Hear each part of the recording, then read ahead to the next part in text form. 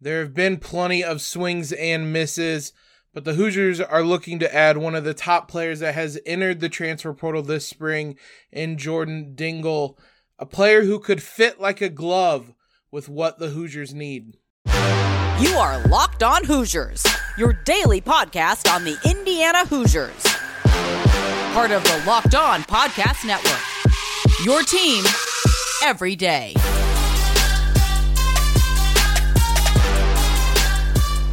What is up, everybody? Welcome into another episode of Locked On Hoosiers, your one and only daily one-stop shop for everything IU athletics. I'm your host, as always, Jacob. I want to thank you guys for making us your first listen, your first watch every single day, especially those of you over on YouTube. The Hoosiers reached out to one of the top players to enter the transfer portal this spring, and Jordan Dingle, heading into the weekend. And boy, taking a look at him as a player, he could be exactly what the Hoosiers need in a guard that they've been searching for in a number of different players throughout this spring, really, since the season ended.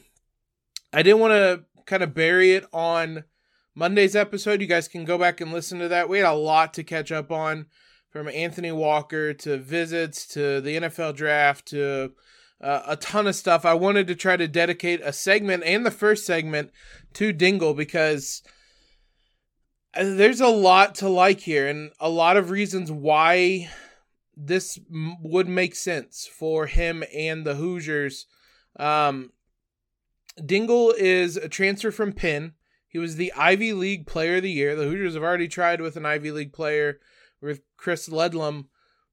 This would be a much bigger, much better get than Ledlum was. And for those everydayers that have listened, you knew how high I was on Ledlum when he first entered the portal. This is a really big, really important player a lot of people are going to be targeting. He was one of the best scorers in the nation last season. Now, it's interesting because this is pretty late in the process to enter the transfer portal. May 11th is the deadline. It is May 1st as I'm recording this, May 2nd as you're listening to it.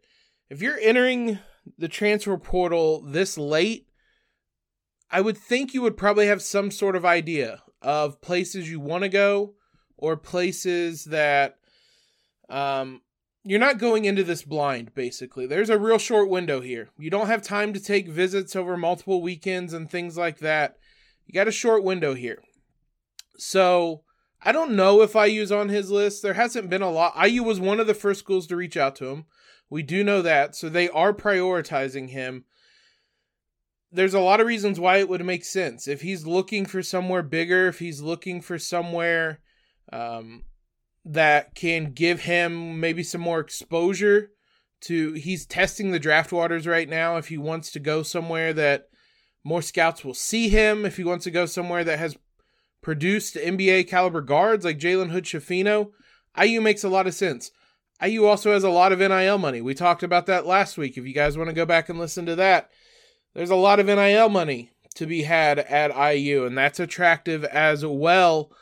But when you just look at who he is as a player, boy, this gets really interesting and really exciting. He's listed at 6'3", as a guard, so certainly more of a shooting guard / point guard a little bit. He's definitely more of a shooting guard, but a high usage one. That could change a bit if going from somewhere in Penn where he was the guy to somewhere at Indiana where he could share the load a little bit more. Penn was a mediocre team last year, so he was asked to do a lot. Maybe he wouldn't be asked to do quite as much with the Hoosiers this season. Last year, he averaged 23.4 points per game, 2.3 assists, 3.6 rebounds, a steal a game as well. He was efficient considering how much of a burden he had to score the ball. 46.4% from the field, 35.6% from the three-point line, and 85% free throw shooter last season. He had the ball a lot. 34.4% usage percentage, 35.3% last year. That is That's not only a lot, that's like well north of anything IU saw last season. I typically try to add a point of reference because IU went through Trace a lot last year, and it's always like, okay, here's how much they were used, but it wasn't as much as Trace. This is significantly more than IU played through Trace last year. Trace was 29.4, Jalen was 25.7. He's almost 10% more than Jalen. There'd have to be an adjustment there, and there would be. Playing with a different roster and one that wouldn't require him to do as much, you would hope the trade-off would be he'd be even more efficient when not having to do as much kind of shot creation and stuff on his own. We can look at Evan Mia. He's projected as, via their kind of transfer portal and what their projections are for next season, as one of the top offensive players in the transfer portal over the course of the entire transfer portal. He's not a good defender, and there's a lot of questions to be asked there, and that would certainly have to pick up. But offensively, he absolutely can bring it. His position last year was a straight 2. He was a shooting guard. There wasn't any kind of variation with that, which is fine. Indiana has a hole at shooting guard. You can start him. You can start Trey Galloway. There are other options there. In an ideal world, you start Mbako, who we're going to talk about, the top 10 recruit. You can start him and Dingle together as a 2 and 3, but there is a hole there. Like, that's fine that he's a 2. Interestingly, despite being a 2, his position being a 2, his role was a 1.1, which means he was a creator offensively, almost exclusively. Which goes on when you have a usage percentage of 4.4%. Yeah, that's your role. I could tell you that with just looking at his usage percentage. But Indiana kind of needs some of this. Like, I say that the usage percentage would go down, and it would, but Indiana does need guys that can take the ball and score. They lost a lot in that regard this offseason, basically. As much as we talk about there's points that need to be filled, there's rebounds, all this and all that, there's just general playmaking and having the ball in your hands that needs to be filled that maybe we don't talk about quite as much. You expect Xavier Johnson to eat up a lot of that, but it's not like Khalil Ware isn't, we talked about him, he's not a guy that you're going to throw in the post and he's going to back it down and score. He's not necessarily a high usage player in that regard. Indiana doesn't have a lot of those, so Dingle is someone you can give the ball and have him create some offense for you. And so that's important. And there's a lot of reasons this would make sense. Now, like I said, as I'm recording this, there hasn't been a lot about his recruitment in the transfer portal other than IU reached out to him really early on. So someone they may have had their eye on and someone they're certainly interested in. And it's an important one because IU still has a pretty big hole on the wing, on the perimeter, and Dingle would be exactly what the doctor ordered in that regard. So we're absolutely going to keep you updated on this. Hopefully the Hoosiers can get really involved with this one, get him on campus, and if this is a player they land, then boy, what a transfer portal it ends up being for Indiana. But that's a long way down the road. As I said, we'll keep you updated as we learn more. We spent a lot of time talking about high school recruiting. We got some updates on that regard. We'll discuss those here in a moment. First, let's talk about today's sponsor, FanDuel. Make a fast break to FanDuel during the NBA playoffs because right now new customers can get a no-sweat first bet up to $1,000. That's $1,000 back in bonus bets if your first bet does not win. NBA playoffs are exciting right now. I know a lot of you guys probably don't like NBA basketball, but I promise you the playoffs are something different, and they've been a lot of fun to watch so far. LeBron James, Steph Curry tip-off tonight. Jimmy Butler against the Heat is a fun one. Jimmy Butler's been amazing in these playoffs. Nikola Jokic is one of the league's MVPs. Any of those guys are going to have odds for Finals MVP as well. If you want to make some future bets, you can do that at FanDuel because there's no better place to bet on all the playoff action than America's #1 sportsbook. Visit FanDuel.com/lockedon. Get a no sweat first bet up to $1,000. That's FanDuel.com/lockedon. FanDuel, official sports betting partner of the NBA. Big thank you to you guys for making us your first listen every single day. Everydayers will be back this week to talk about maybe a little bit more about IU's schedule, look at what the Big Ten might have in store for them, who they're going to be traveling to, home, away, things like that. We got to learn more about what this roster is going to look like, though. And Mackenzie Mbako is going to be a potential big piece in that one. We talked about him last week. If you guys missed that episode, you can listen to it after this one. Top 10 recruit that backed out from his commitment to Duke when Kyle Filipowski returned. IU was one of his final 4 schools, and he is taking a visit there this upcoming weekend. So what we know, he visited St. John's last weekend. He's visiting Kansas on Monday, and then he is visiting IU this upcoming weekend. Louisville is still a place he wants to visit. He has not set up a visit there yet, though. But obviously, this is a big one.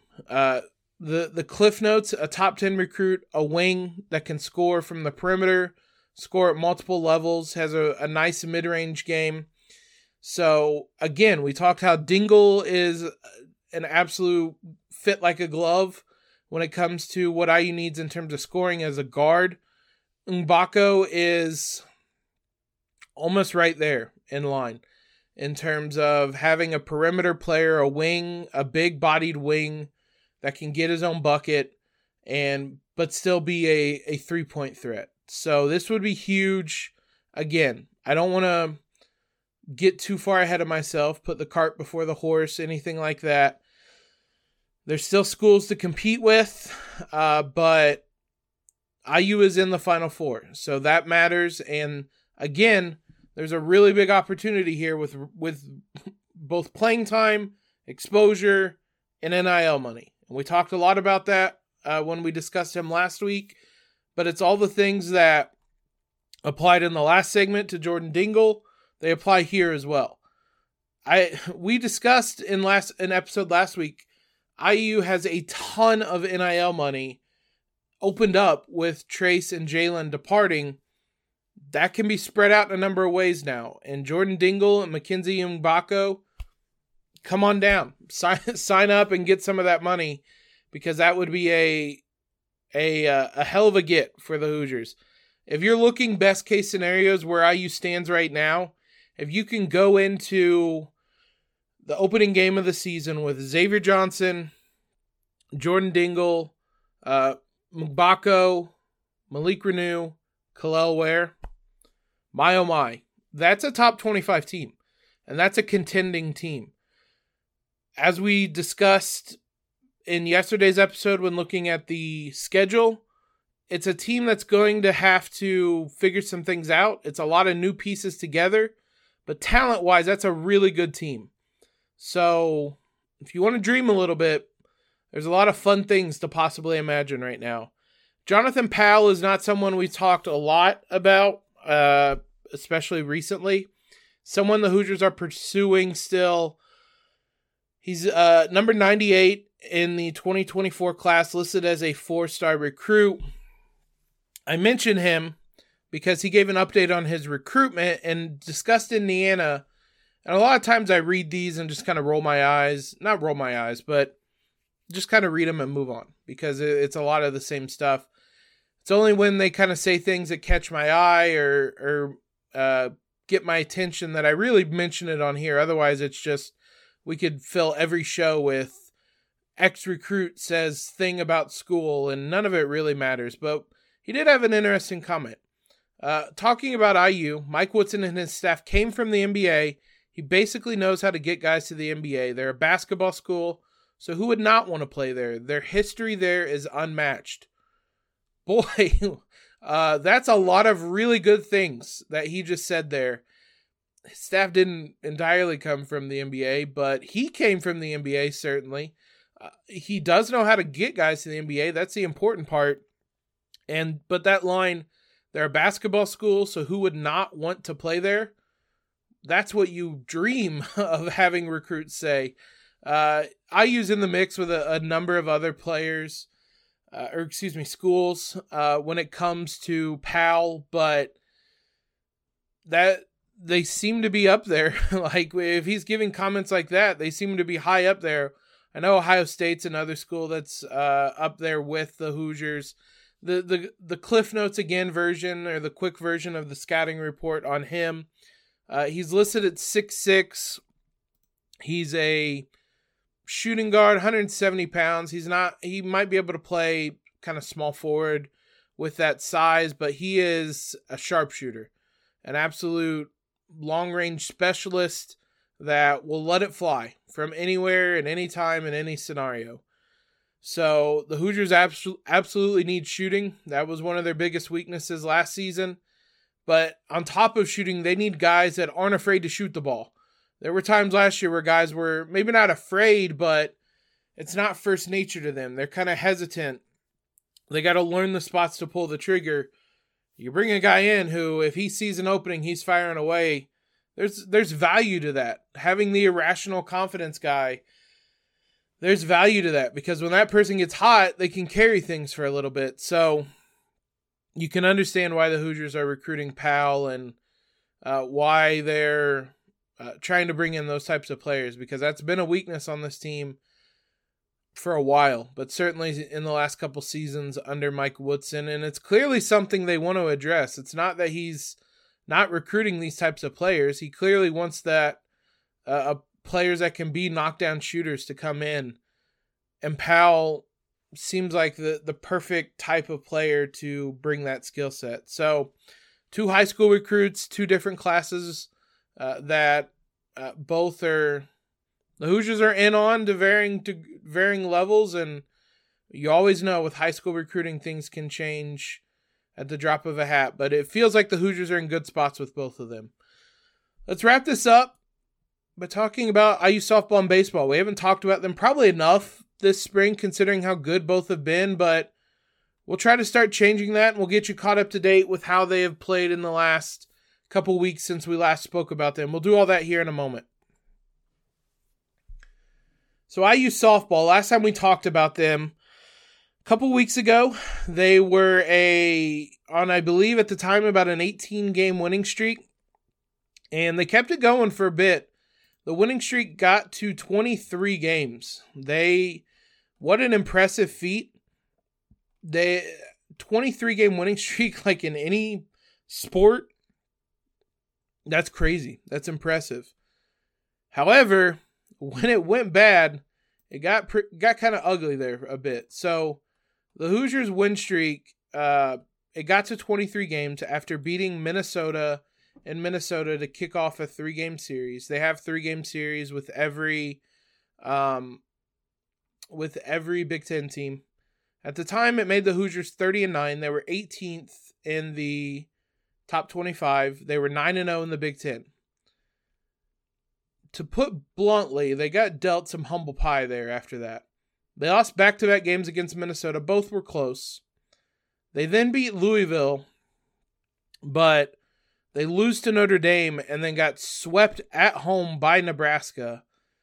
And suddenly, they win one of their next 7 games after a 23-game winning streak. And unfortunately, getting swept by Nebraska really hurt them in terms of the Big Ten title race. They can't win the Big Ten title now after how impressive they've been. They bounced back. They came back. They swept Rutgers. They swept Michigan this past weekend, and they have a series against Michigan State. But the damage was done kind of in that 1-6 stretch, and Northwestern has won back-to-back Big Ten titles. They clinched it. They're 3 games up on Indiana. IU didn't play Northwestern this year. I'm not sure on what the scheduling is in the Big Ten and in softball, and I don't know if that series was canceled or anything like that. They played Northwestern State, but they did not play Northwestern. But Northwestern has locked up a Big Ten title. They're 18-2 in the conference. IU's 15-5. In theory, I think they could potentially tie records. I don't know what the tiebreakers are, but Northwestern is playing Rutgers, who is one of the worst teams in the Big Ten this season. IU is playing Michigan State, who is the worst team in the Big Ten this season. So Northwestern would have to lose every game, and IU would have to win every game. It's probably not likely anyway, but I guess there's a chance they could tie with records.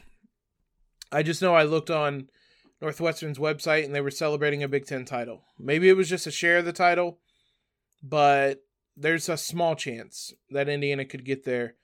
Overall, the Hoosiers are 37-15. Like, it's not been a bad season, and if they sweep Michigan State, which is on the cards, Michigan State is 4-16 this season in the conference and 14-29 overall. If they sweep, then they're guaranteed to finish second in the Big Ten. They have their matchup set for it looks like, based on the IU schedule, they'll be playing Illinois in the Big Ten tournament at Illinois. Illinois is the third worst team in the Big Ten. I don't know if that's a placeholder and if it's based off standings. I'll get more information on this when the Big Ten tournament comes around next week. The Hoosiers play Michigan State this upcoming weekend to end the season. It'll be at home if you guys want to go to Bloomington. But once we get near the Big Ten tournament next week, I'll figure everything out and get you all set with a Big Ten tournament preview. But it says Illinois right now, and that would be the third worst team in the Big Ten.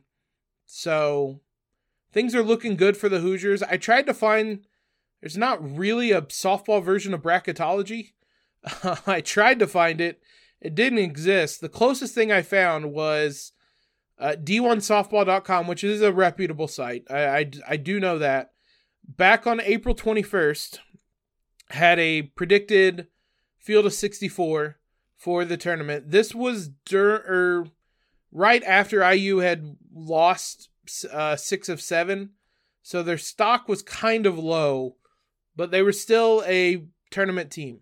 They were the 3 seed in Tennessee, in Knoxville. It would be Tennessee is the 1 hosting, Virginia Tech is the 2, IU is the 3, Dayton is the 4. Look, just being a part of the tournament for softball, like, that's a big deal.